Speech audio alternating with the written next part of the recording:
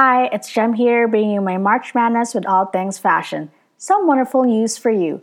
Olay announced that it would no longer retouch any photos and advertisements shown in print, digital, TV, and out-of-home advertising by the end of 2021. The news is refreshing and follows a wave of cosmetics and body care brands beginning to show real skin and bodies in their advertisements. Olay has pledged to also include a Real Skin Promise badge, which will appear in images which haven't been retouched in North America. This is wonderful news, right? Especially in an age that Instagram filters and even Facetune are becoming standards of beauty. It's important that big brands can recognize the power and influence they have and be able to use it for good. Definitely. Skin shaming has no place in the world, not only in the world of cosmetics, but in other aspects as well.